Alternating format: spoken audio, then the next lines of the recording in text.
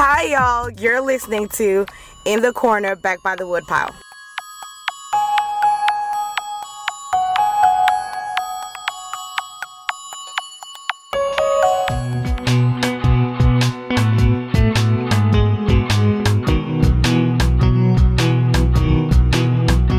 I'm Spun Counter Guy. Thanks for stopping by. Welcome to the latest edition of Trying to Herd Cats, our philosophical engagements between usually the words of the dead and the reactions of the living.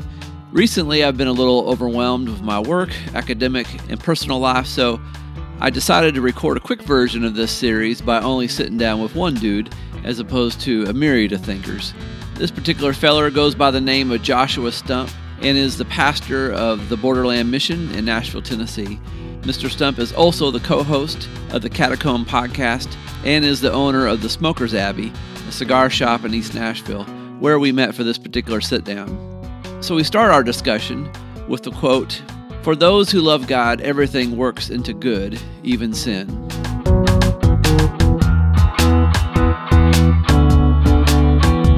Well, this verse is misrepresented a lot of times to justify, evil.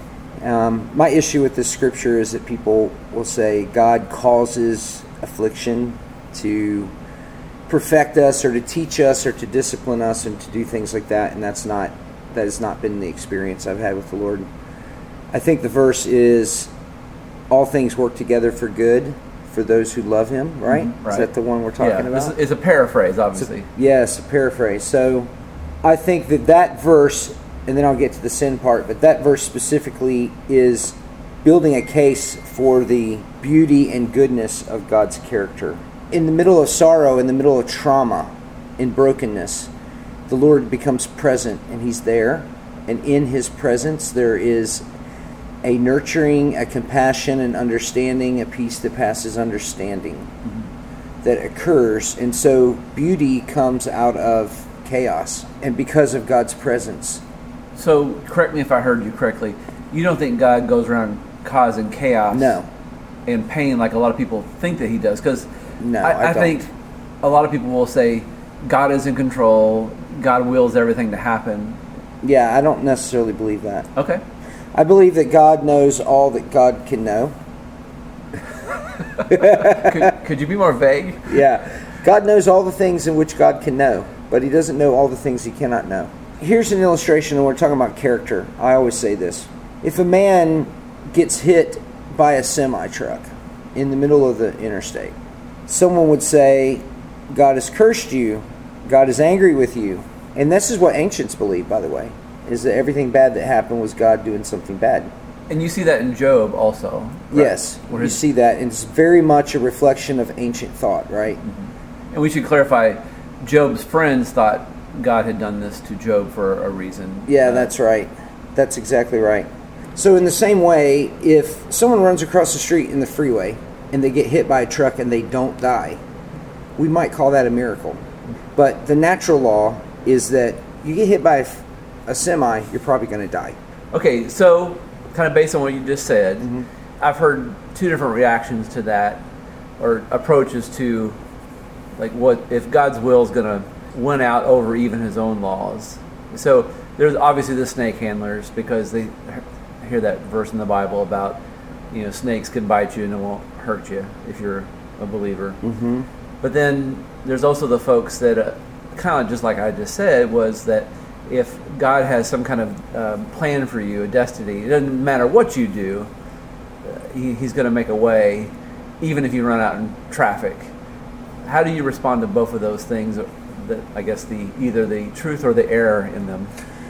Well, it's sort of like people take the verse, Christ has come to give you life, but not just life, but more abundant.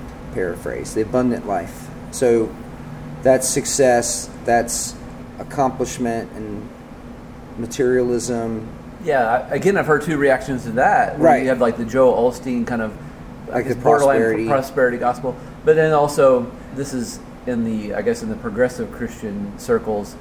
That's how they justify abortion. They'll say, well, because if a child's going to be born into poverty and not being prosperous, it's compassionate to in their life. Yeah, so I would say that this scripture means that, again, it's a testimony to the integrity and character of God, that even in our suffering, we can find life that is overflowing, that is abundant, even in suffering. So I would answer to the fact that if God wanted to be a dictator and force everyone to love him and follow him, as you can tell, I'm an opponent of free will. Yep. So I don't believe that the Lord is micromanaging everyone. I remember I had a college professor. You're an opponent of free will? I am a proponent. Oh, proponent. Okay, yeah, I was going to proponent. Say okay. It's I probably said the wrong word. I do that a lot. I'm for. I'm all for it. And I remember sort of like a youth group thing that used to be said was, the youth pastor would say, "Oh, God has this woman for you, this perfect marriage." Mm-hmm. And I remember when I was in Bible college, the professor, which I was going to Liberty, was very conservative. And we were talking about that issue. I was very surprised by his answer, and he said, "No, God doesn't have one person for you." He goes, "Think about this. If you only had one person, only one person enters into sin, and they mess up all of God's plan, right?" So I really thought about that as a truth, that God has a type of person that is his will for you. And I think then he gives us freedom to choose who that person is, and they choose us as well. And so in this, I just see over and over that there's a grace and a freedom that God gives to his people, and that his heart is that he wants to bless the relationship. He does want to bless and prosper, and he does want life abundant. But in the reality, we can find that sometimes in the midst of suffering. So to answer your question about sin, all things work together for good, even our sin. I could say that maybe without sin, it would have worked out better, right? Yeah. But maybe we can say with sin, all things work together for good, even in sin, even our sin. Because what happens in sin? It builds humility, right? Amen. Yeah. It builds character. We learn from sin. We see empathy, compassion. We see the effects of our relationships on other people. And so when I look at that, I have to say, yes, good things. A lot of good things have come from my sin. It doesn't mean that God willed for me to be sinful, but because of, again, the testimony of who he is, we are developed and matured through our mistakes. So I'm going to do something different. I'm going to tell you who said the quote. Okay. And if you have anything to say about that, you can, or we'll just pass fun. it. Okay. So this is from Brennan Manning. Okay. Yeah. Wow. And I believe it's from the Ragamuffin Gospel. Wow, yeah. I should have known that. I did read that. I had a great deal of respect for Brennan. And I think in reality, what I loved about him the most is that he personified what it means to be flawed, but powerfully used by God. Yeah. It's incredible how, well, not really how flawed he was, but how, you're right, he affected so many people for the good, and he was wrestling with multiple demons, it sounded like. Yes. And it was actually this weekend, I was talking to my daughter, and we were talking about the church that I pastor, and I said, what we're doing is actually very important.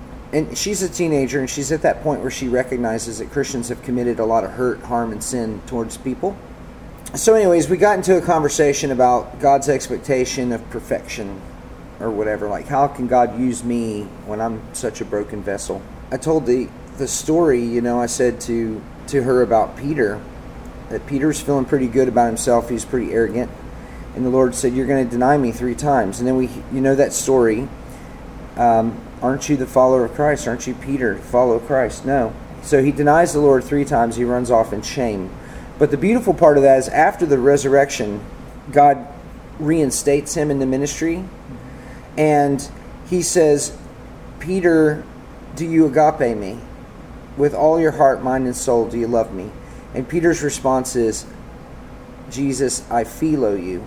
I love you as a brother." Mm-hmm. And Jesus asks him again, 2nd time, "Do you agape me? I philo you." Now the 3rd time, he says, "Peter, do you philo me? Do you love me like a brother?" And then Peter says, "Jesus, I've already stated that I love you as a brother." Then he says, "Well, feed my sheep." Then he goes on, we also know that he said, "Peter, Petros, the rock, upon you I will build my kingdom." The kingdom of God would be built upon that. Mm-hmm. So I think, wow, this makes me think of Brennan Manning. What an awesome thing that God chose a guy like Peter, who had so much guilt and shame from denying him that he could not even say that he agape. I said it once, I'll say it again. That leaves a lot of room for me. It leaves room for all of us, which is what's so beautiful about it, right? Yeah. Paul speaks a lot in Ephesians. This is a mega paraphrase, but there's a theme there in the beginning of Ephesians. Is basically like, hey, the ones who truly deserve hell are the ones that think they're good. Yeah. I mean, Yeah. the ones who deserve that type of punishment are the ones who feel like they got it all together. Pride spoils everything. It does. And I think, to go back to this quote, I feel like I would be more arrogant. In fact, I used to be more arrogant, but then because of sin and making some horrible decisions, I can't look down on anybody, even though sometimes I slip into that again, but I have to keep reminding myself, like, the things I've done, like, I've got no room.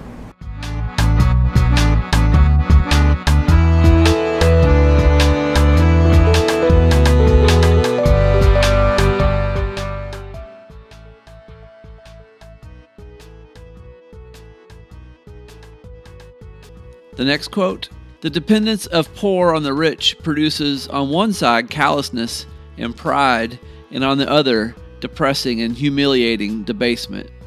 Well, we see that a lot with the wealthy. They feel like and we even see that in our discussions about taxation in this country, is that you have the wealthy who, they're prideful, but they're also bitter. They get bitter because they have to bail everybody out and carry the burden. And so, yeah, it is a combination between the world needs me, but I'm also angry that they need me. Mm-hmm. And judgment, they judge those people. Well, let me add this to it, because again, this is why I do this, because people hear different things from the same quote. I guess when I heard it, I thought about people who really thrive on being a savior to groups of people, including the poor. And I wonder, and of course a lot of people brought this up, like, what would some people do if there were no more poor, or somebody to be dependent on them? So you have celebrities and stuff that do their philanthropy. Is that what they call it? Am I using it right? We'll say charitable work. Charitable work, yes. It's easier to pronounce. And I mean, a lot of that's really good PR. And then some of them probably genuinely feel some sense of guilt about how much wealth they've acquired, and they're trying to give back. In your personal life. And you can't judge their hearts necessarily because you don't know what their motive is. Right. Yeah.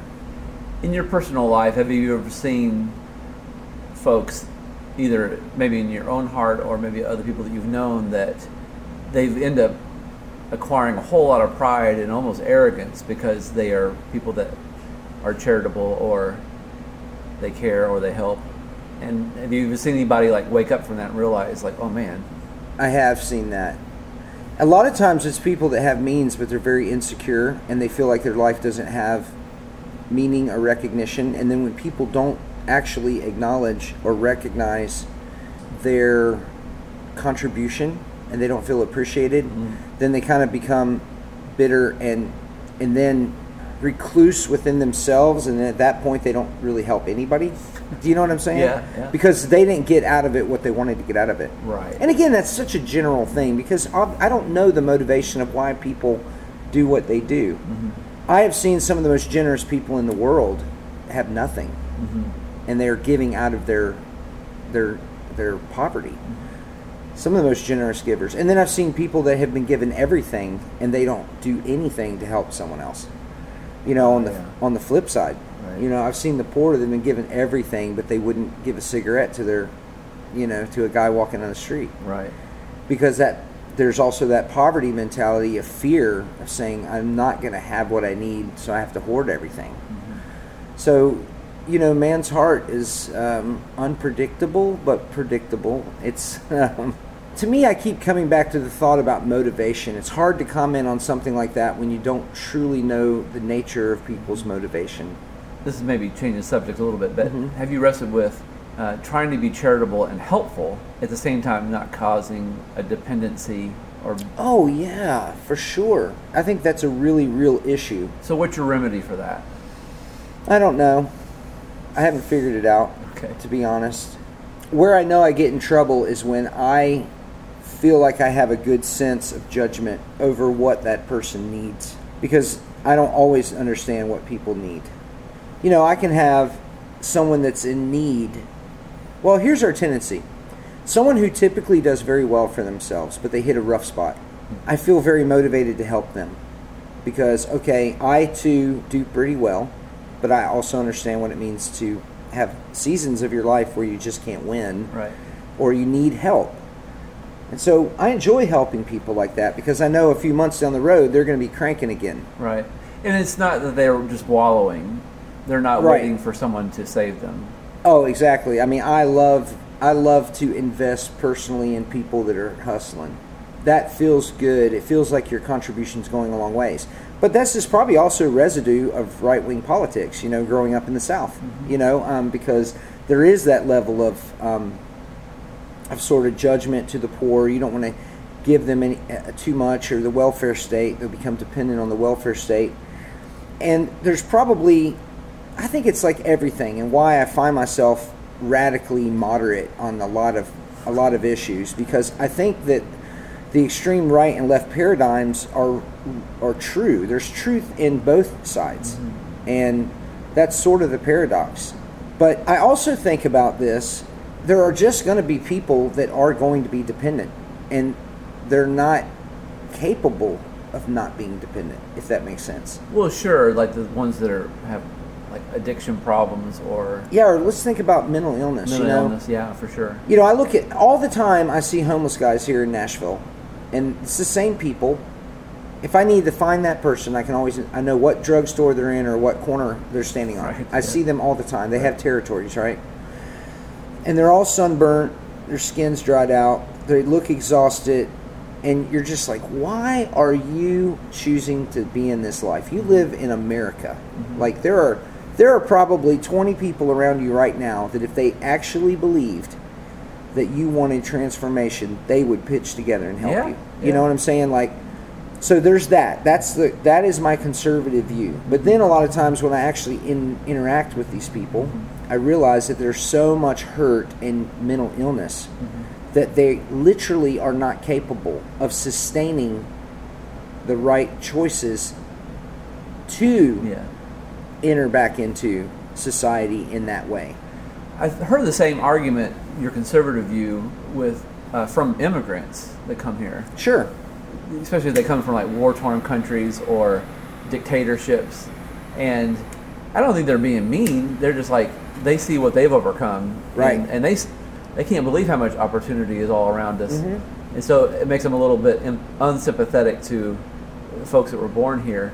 But I can say for myself, like for a longest time, I was born here and I didn't see opportunity. I just didn't know. You didn't know what to look for. Yeah, I was kind of stupid and was kind of waiting for someone to save me. Yeah. So I don't know how you teach that. And of course, then there's some that just don't want to be taught that.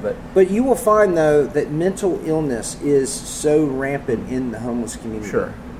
Whereas in immigrant population, they may not have that level of mental illness, or they haven't had the opportunity to medicate their problems with drugs and alcohol, which I do think a lot of mental illness is stirred on or increased by the use of drugs and alcohol. Sure. And probably the narcotics is the worst thing, because sometimes when they get into a state of medication, those medications can spin them off, and do all kinds of things. Oh, yeah. I don't know. I'm just not an expert on that. So here's what I've tried to conclude. What I've tried to conclude is I want to be obedient to everything that God instructs me to be obedient to. So I try to think about it case by case, moment by moment. Yeah. Whatever the Lord instructs me, I'm not going to figure out. I don't need to ask the Lord, how does this work out or pay back? If the Lord says, give or help, then I'll do that. Right. And that's building your own personal discernment and listening. Mm-hmm. And it's also, I feel, what you're saying is that you're treating these people as individuals and not a bunch of statistics. Absolutely. Because they're all different, and they're all their problems are unique, their histories are unique. And so that's actually more, there's more dignity. So because I know that I'm going to pass 15 homeless people, I don't ever want my heart to get to a point where I go, well, I don't help homeless people because they're not, you know what I'm saying? Right. Because now my heart's just cold and hard and broken. So I try to approach it to say, okay, God, I'm willing to engage whoever you want me to engage. And when I see them, I look at them, I recognize them, and then I listen. Is there some mission here for me to fulfill? And I used to feel guilty because a lot of times there wasn't a mission. And then I realized that, okay, it's not that I should feel bad when there isn't a prompting to do something, but when there is a prompting, how much more important it is to engage. Sure. And if we're numbed out and shut down, then, you know, we're missing, again, just opportunity to be involved in the kingdom thing that God may be doing. This quote comes from a guy named Jeremiah Atwater, and I don't know a great deal about him other than it was from a sermon that I came across. He was born like 1773. Oh, wow. So, and I believe he was addressing something that was happening in New England where the wealthy were helping the poor, but, you know, they were being spoiled by their own callousness. And, of course, the poor were, I think, being kept somewhat dependent. If you want me to really view the quote from the other side, the more negative side, I do think that we see in politics a empowering of the poor for political influence. And that's tricky because myself, I lean more to the left than I used to. When I was younger, I was much farther to the right, maybe extremely right. Then as I've aged and as I've engaged with life and learned more about the kingdom of God and learned more about God's heart for people, I've become more and more progressive. So I'm probably to the left, more left of center politically than I've ever been in my life. But I still see the weaponizing of poverty for political influence. Sure. And that's certainly not God's heart either.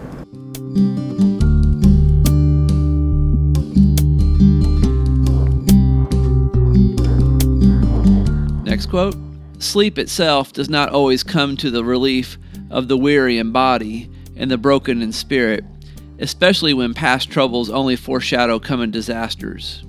As someone who doesn't sleep a lot anyways, I understand that we need physical sleep. So I try to get at least 5 hours a day. That's not enough, my friend. Yeah, that's kind of my goal, is Okay. 5 hours. If I can get 5, every once in a while I get 6 or 7 hours. So physical sleep is good. Rest is different than sleep though, right? Yeah. Because you don't necessarily have to be asleep to do a rest. I feel like rest is super important. I wouldn't say it's more important for sleep because God obviously created our physical bodies to need sleep or we wouldn't have clocked out, you know. But rest is something that's really, really important. And so rest can help you even if you're without sleep. So give me an example of how you rest. Sometimes rest is just doing nothing, like sitting. So I've moved more towards a contemplative prayer life. So I'm a little bit less petitionary prayer than like listening prayer. So that's been a big move. After I turned about 40 years old, the last 5 or 6 years, I've really been practicing contemplative prayer. That's the prayer model of listening. So for me, rest can be finding quiet time, and I always like pull up an imaginary empty chair or a real, sometimes physically empty chair, and I invite the Lord to sit with it.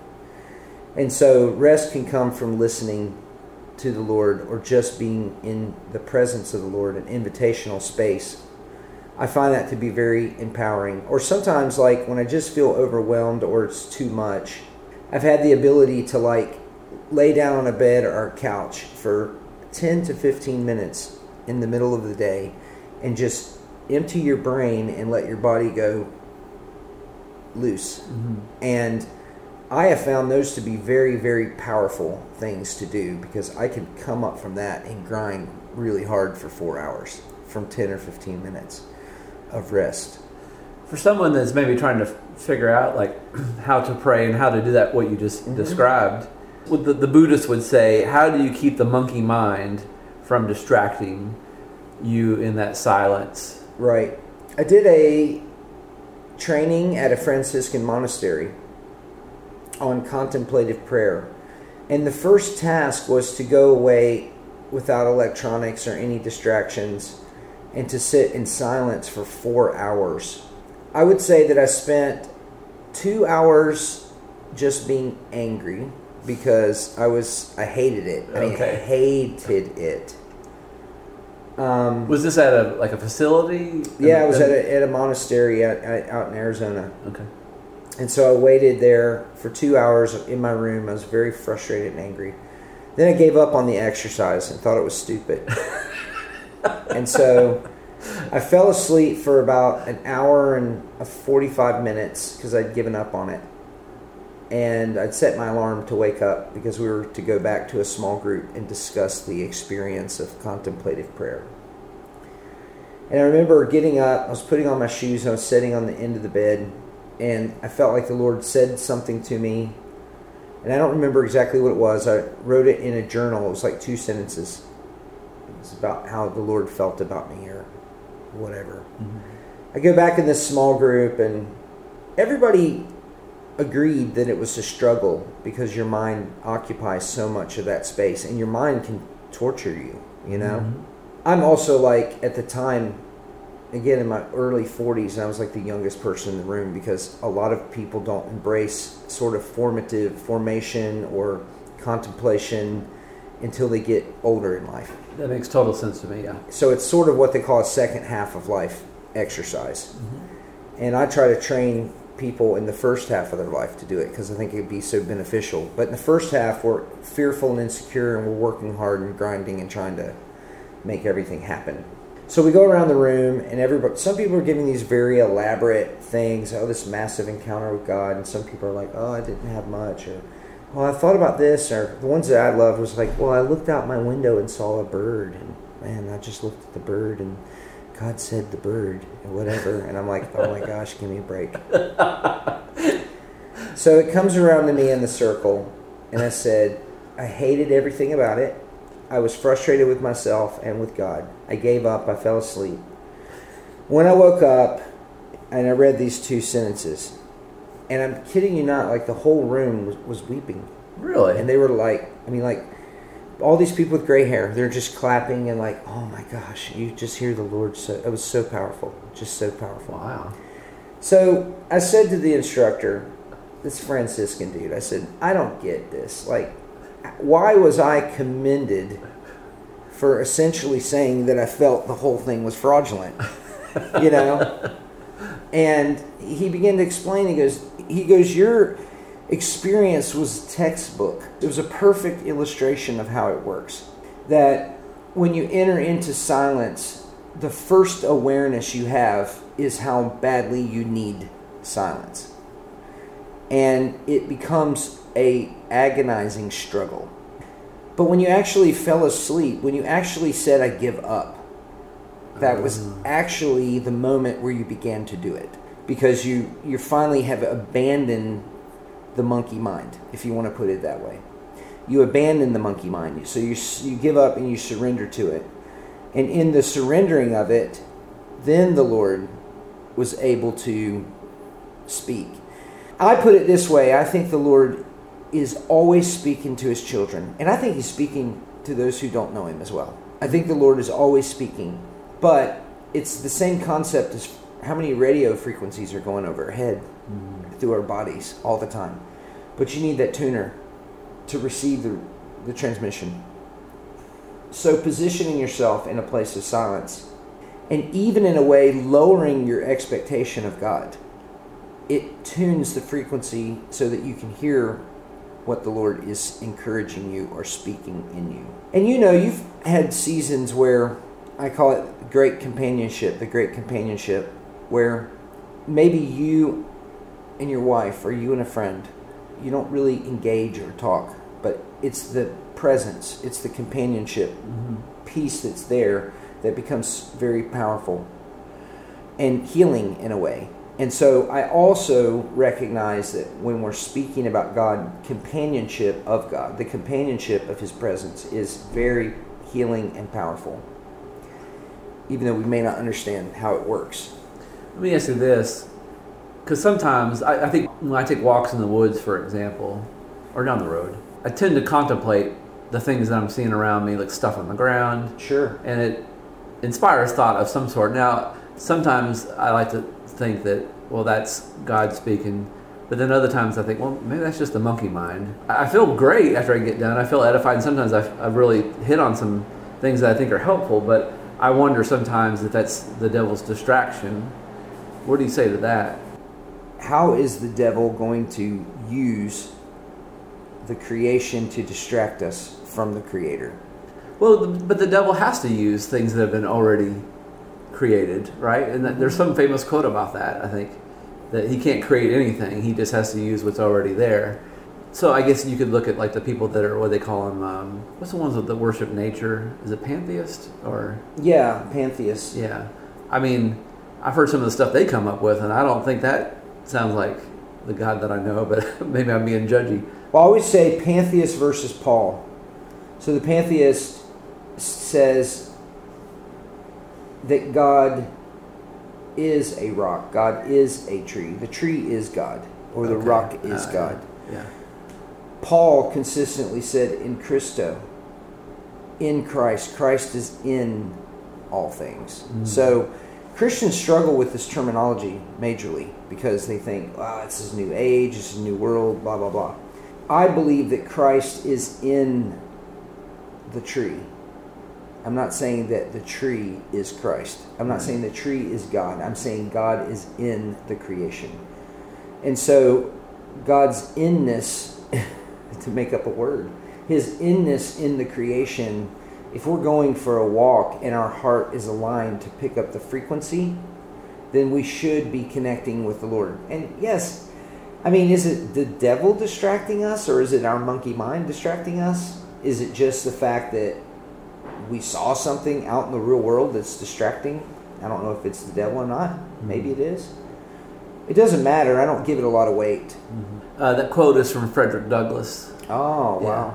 One of my favorite guys. I would say that if anybody wants to understand American history, he's almost like the perfect American. Like he understood the importance of the individual and liberty, and he suffered a great deal, but he never seemed to have much bitterness. And he forgave the people that enslaved him. In fact, there's a wonderful scene he describes where he goes to Mr. Auld. I can't remember his first, maybe Thomas Auld, the man who sent him to get whipped and beat, and he sent him to a quote-unquote nigger breaker, a guy who was supposed to break his spirit.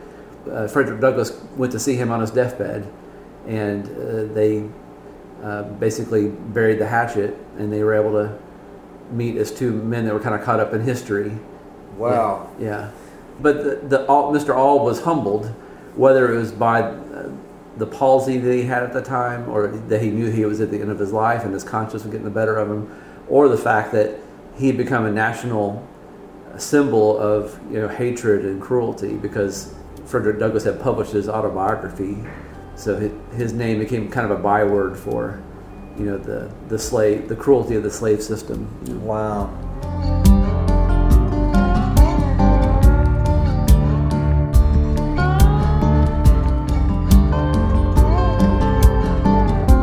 Next quote: "If I cannot inspire love, I will cause fear." Well, that's a triggering comment for me. Okay. How so? Well, first of all, the quote is just immoral in its basis. I mean, I would hope that if it's a moral person, for whatever that means, that it's a externalizing internal fears, because I think that is the ultimate challenge, is to inspire love. Even if the extent of that inspiration is just yourself loving better tomorrow than you did today. That one task is nearly impossible and would break a man's spirit to learn how to love. It's a very difficult challenge. Have you been tempted to get so frustrated because you tried to inspire love or give love and it was rejected or ignored, and you're like, well, screw that guy. Here comes what he needs, or here comes my wrath? Oh, yeah, sure. I mean, I don't know how much you or your listeners have ever looked into Enneagrams, but I'm an Enneagram 8, which is an anger triad, and typically dictators and leaders have Enneagram 8 personality traits. And so I certainly understand the instinct to instill fear in people. So certainly like when you're younger and you want people to respect your leadership, then you tend to bring an authoritarian perspective to things. But, again, this is an age thing, entering into the second half of your life. You realize that you don't really inspire people with fear. You inspire people with unconditional love. And which is why I think it's such a primitive view of God, who sees the action and punishment attributes of God as his primary motivation. Like, I'm going to be good or obey God because he will be angry with me. That is a very authoritarian view of God. And because we know that God is love, as the text says, that he is the existence of love, and the existence of love is he. I love Jesus says, I am fully in my Father, and he is fully in me. And I am in you, and you are in me. Like, he entangles this concept of an entanglement between the Father and the Son and the heir to the kingdom of God, us. We're all entangled in this thing which is love. So our nature or our fear is going to be authoritarian, but our purpose, or the reason I think we're here, is to develop love. So I would say that when I was younger in leadership, I was much heavier handed with people, much more authoritarian, much more offended and insecure if people didn't respond to my leadership. But it was all built on fear and insecurity in myself. I felt insecure about my capacity to be a leader. So I think a lot of authoritarians have to be authoritarian because they are insecure in their ability to be leaders. Whereas some of the great leaders use love to inspire people and they follow them. So you recognize that probably a lot of dictators in their minds are trying to inspire love, or maybe at the very least do what's best for everyone in their minds. Yeah, I would say that most dictators have an incredible amount of insecurity. It seems like a paradox because it seems like they're so secure and so sure of themselves. Mm-hmm. But if you have to murder people who practice dissidence, to me that's the ultimate symbol that you are fearful and insecure in your ability to inspire people. That you have to threaten death for obedience. Well, a lot of people see God that way. Yeah, I think that's the workings of the enemy. I think that is satanic in nature for anybody that views God in that way, because I just don't believe that is who God is. How many times could God have just annihilated? If I were God, would you keep any of us around? At my low points, no. Right? Yeah. Who of us deserves life? None of us. You give us enough time. You look at the conditioning of the world, and you're like, who wouldn't just wipe this off the face? The Lord could just pinch the planet in his fingers and build a new one. True. Well, let me bring up another controversial subject. There are some, again, in the progressive end of Christianity that reject the concept of original sin, the depravity of man. Yeah. And they're saying, like, hey, we're all okay. Do you think that's true or an error? Well, define okay. We're all genuinely good people. We're not as bad as maybe the fire breathers would say, the Bible thumpers, or maybe St. Augustine or something like that. Yeah, sure. Well, it's a really, really broad question. And there's a lot of nuances I think that would come into that. I would say that as a young Christian, I believe that we were all inherently evil, and that if we were smart enough to obey the Lord, then we become holy. And then that caused me to judge people who did not follow God as being ignorant. Right. And then therefore I've positioned myself in an authoritarian power position. So what I see is that God has created all men in his image. And so in that image there is something that is inherently good. But that goodness is corrupted by the wickedness and the free will that we talked about earlier of the earth. So we have the free will to be wicked. And I think the natural tendency living in, being exposed to sin is why we are wicked. But I don't think that we're naturally wicked in the same way that maybe I used to believe. You know, and people would say, oh, even a baby from its first breath crying is a sinner. And it's like, yeah, or they're clearing the mucus out of their throat so they can breathe. You know, like, there has to be something good and beautiful in the creation, right? That God recognizes as part of his image, or why would he express any love towards us at all? Why would he develop the beauty that's there? And beauty kind of pops up in the places that we least expect it to, right? Yeah. You know, it's like the flower. I remember I grew up around horse and cow fields, and you could walk across the field and you see a flower growing out of a big giant horse turd, you know? Yeah. And you're like, wow, there's a flower growing out of this turd. There's your next sermon. Yeah, exactly. And so it's like, I do believe that we're wicked because we have been so influenced by the brokenness of this earth. But the beautiful part that we can't explain is that we're made in his image, and that beauty comes from the most surprising places. And really, like, we think about art, whether it's poetry or a movie or a painting or a poem or a song, the art that inspires me the most is art that reflects the reality of the dark place that we live. I think it was Morgan Cromwell who wrote a book that I love called Chasing Francis. And he talks about beauty in the arts, and he says that the arts are to display, and I'm paraphrasing this because I can't remember exactly, but art that displays the goodness of God in the brokenness of the world where we are is true Christian art. He actually was like an advocate against, say, Christian music.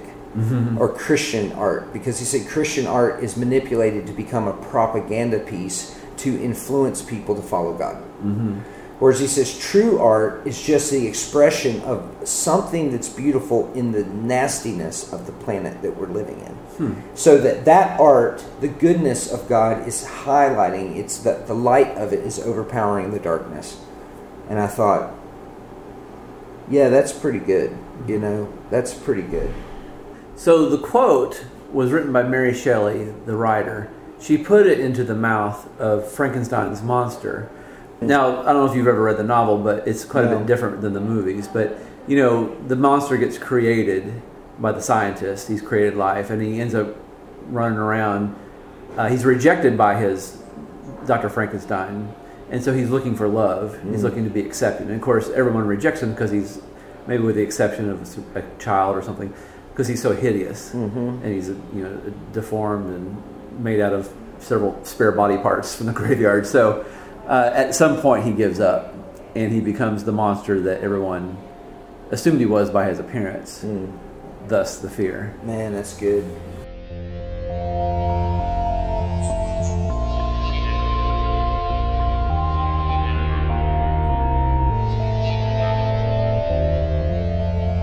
And last quote. Your ashes have been long scattered, your sins and follies no one remembers, and for ages you will remain perfect, like your book drawn by thought from nothingness. You knew bitterness and you knew doubt, but the memory of your faults have vanished. And I know why I cherish you today. Men are small, but their works are great. I feel like today we're going through history and pulling up everyone's sin and bitterness. Awesome. Well, let's talk about that then. Yeah, sure. Are you talking about, like, cancel culture? Cancel culture, sure. So why is cancel culture a problem? So a lot of folks, we're just purging. We're getting rid of the chaff. We're getting rid of the bad influences. Yeah. Well, we actually, I did an episode on the Catacomb podcast about cancel culture this month. And I'm kind of, part of me is torn on it because, again, I was saying that there's some parts of me that are leaning far left now. And so it's like, I obviously do feel very much that we need to recognize the folly of some of our American heroes and recognize that we want to live in a standard that is better than our ancestors. So we've mutually agreed that slavery is not good. So I don't own slaves. And so I think recognizing that our ancestors and some of our heroes that did great works did own slaves is okay to recognize that. Erasing them from history, I don't believe is beneficial, because you're erasing the good, bad, and the ugly, you know? Now, as this quote implies, through time, and especially, I would say, in history, we do tend to forget the details of people. Their character, the nuances of their personality, how they treated someone in the marketplace may not be reflected. In our culture today, where we have such high capacity computing power that we can keep track of everyone's comments and thoughts. I mean, if history one day looked at all of my comments from 20 years ago on Facebook, I'd be canceled probably, you know? Or maybe in the future they would say the things I'm ashamed of would make me a good person 20 years from now. I don't know, you know, because we don't know which way culture will continue to move. That's something I wonder about, what's happening today that's going to be canceled 20 years from now, or be considered an unforgivable sin. Oh, sure. Because obviously people 20, 50 years ago didn't know. That's right. I would say this on the cancel culture. I think that we need to recognize that if we want to use this left word, progressive, that we have progressed in certain ways that our ancestors didn't. That just is good to kind of monitor and acknowledge where we're at as humanity as we grow through time and space. And to be fair, a lot of these folks that are getting canceled were progressives of their time. I mean, they had progressed beyond their fathers' or grandfathers' generations. Oh, for sure. Yeah, that's right. So I think acknowledging it, I don't know about erasing it from history. I mean, I think it's wildly acceptable to say that there was a lot of humility with George Washington. He didn't want to be president, but he did step up in leadership. And this is the kind of leader that we should be. Oh, he also owned slaves. So look where we've progressed from there, that we don't own slaves. And instead of saying George Washington doesn't exist, or everything he did was bad because of... How many things as a Christian do I practice today that my great-grandfather, as a minister, my grandfather was a primitive Baptist minister, he would be appalled at the fact that I have tattoos. He would be appalled at the fact that we have worship at church, let alone the fact that I listen to music that's loud and aggressive sometimes. He would be appalled that we wore shorts. And that you own a cigar store. Oh, my gosh, yes. I owned a cigar store, for sure. Okay. So... But a lot of those things are now acceptable because the culture has made them acceptable. I think cancel culture is more important today when you have people that use their power and influence to hurt others, okay? And a Jeffrey Epstein type of person. Yeah. You know, it's like, well, I guess he canceled himself or the government did, who knows. But the conspiracy. Oh, man. Yeah. But I would say someone like that has a power of position that uses it to injure and hurt people, those are the people we need to cancel. Maybe we don't cancel George Washington. You know what I'm saying? And to be fair to Mr. Washington, he did wrestle with the morality of slavery. In fact, his resolve was to free his slaves when he died. But back to Epstein, I just last week watched a documentary about some of the victims of him. Yeah. And I was watching it, and of course, there was someone else in the room, and they were like, man, that guy was horrible. And, you know, and I was like, yeah. But in my head, I was thinking, like, I have the potential, and I've thought evil things, and I've done a few evil things in my time, too. You know, I feel like the distance between most people and Jeffrey Epstein is not that far. A lot of it with him is he had the money and the power, to get away with all the things we may have secretly wanted to get away with. You know. Well, I think any of us, if we intended on being a predator, that we could figure out how to prey on anyone. But do you have the money, wealth, and influence and experience to be an expert predator? And that's what he was. He was an expert predator. And he exposed people's need and poverty and fear and addiction to get what he wanted, essentially. And people in power have been doing that forever. Well, sure. You know? Yeah. So I would say that cancel culture is probably more connected to our modern day needs and our need for people to treat others with love and dignity. Mm-hmm. Now, the other part of that statement that I recognize is an idea called legacy. And really, when you're saying that works last above even our characters, sometimes we're talking about legacy. We're talking about what kind of legacy do we want to leave. And we have no idea if that legacy will be remembered or recognized by anyone. But, I was telling you earlier that my grandmother's passed, so I'm thinking, she passed yesterday, so I'm thinking about legacy in her late 90s. She outlived all of her friends, and you start thinking about legacy. What was her legacy, her good works? And her legacy and her works were the investment in family, when she was younger. That's where her legacy came. She never was a public person. She never had a Facebook profile. History will not remember her based on her tweets, because she wasn't a part of that culture. You remember Reagan's trickle-down economy. Her legacy is a trickle-down legacy. It's trickled down through generations by investing in that generation right below you. Mm-hmm. So she invested in my mother invested in me. I'm investing in my children. So her legacy is still alive in us in that way, but it just looks different. It's not public in the way that some people's legacy will be public. You talked about legacy, and a lot of people are concerned. I think it happens maybe towards the next half of their life, as you put it. Mm-hmm. They start to realize, oh man, how do I want to be remembered? Mm-hmm. And I guess you could say there's some vanity in that. Mm-hmm. But also, I wonder, from a theological point of view, do you think God will allow us to see what happens after we go? Or will we even care? Because I think about my own grandparents and the things that I could never repay. I didn't even recognize while they were alive, the things they did for me. And I hope they can see now that I recognize it, and I'm now trying to imitate them and repeat that. So my question is there anything scripturally that kind of backs up that possibly they are allowed to see the result of their legacy, whether it was good or bad, from the other world? Well, I think that, we see these ideas of the judgment throne. Mm-hmm. So I do think that there's somehow that God highlights or acknowledges their faithfulness and how that has affected change in the world. And I would say that probably, for most people, will be much greater than we've acknowledged it ourselves.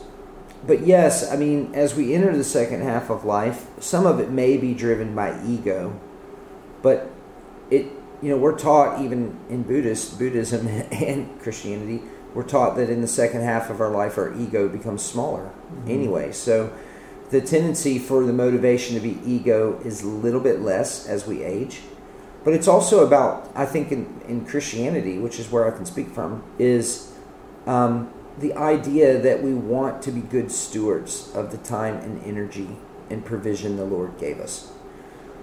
Stewardship is the way I look at it now. So I am thinking about my legacy, and I'm thinking about stewardship with the Lord. But as far as do people look on the earth and see, I don't know. I don't feel like that would be much of a heavenly space if I had to mentally process all the crap that my family members were involved in or the brokenness of the world. But then again, they're in God's presence, so how would that transform the way we receive that information? I guess the only reason why that enters my head is sometimes it's my hope. I hope that people that have helped me that are gone can see that they've been a good influence, and also now that I recognize it, like I said. But also, sometimes you hear some stories where people have dreams or they'll have visions where someone from death has come to say, hey, they may give some kind of word of encouragement, or they might give some kind of insight, or they may forgive them even. You hear kind of these ghost story type of things. And who knows if any of that stuff is true. But I think as humans, we want that to be true. Yeah. I remember that I was sitting in a church service once. I was in a charismatic church meeting, and I had what I would consider an open vision where I saw my grandfather, who was a primitive Baptist preacher. And I just audibly saw him smiling and saying, "I'm proud of you." That's great. And so I hadn't remembered that until you brought that up. But I remembered that experience happening probably when I was maybe about 10 years ago, about my mid-30s. And I remembered that at the time I was really questioning if the things I was putting energy into mattered. You know, if they made a difference, if they mattered. And now whether that was real, like was that a God thing? Like did we have like this across the planes of existence, right? Did we have a connection? Was that real? I don't know. But either way, I feel like the Lord used that to encourage me in the moment.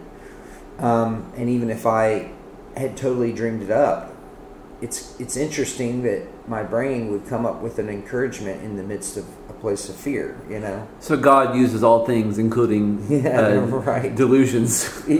Not just our sin, but our delusions, right? Yeah, maybe. Man, what a great segue. Full circle, as they say, yeah. The source of the quote, I'm not going to be able to pronounce this guy right, his name right. He's an Eastern European. We'll say Czesław Milos. And it was from a series of poems, him meditating on his father. And what I gather from the poems, his father was not a perfect man. And maybe he wasn't able to forgive him while he was alive, but now that he knows what he knows, he saw him with more grace, if I remember correctly. Man, that's good. Don't you love that? There's the beauty of the creation there, even in that. Yeah. All right. Hey, thanks for coming by the woodpile. Yes, I love the woodpile. All right.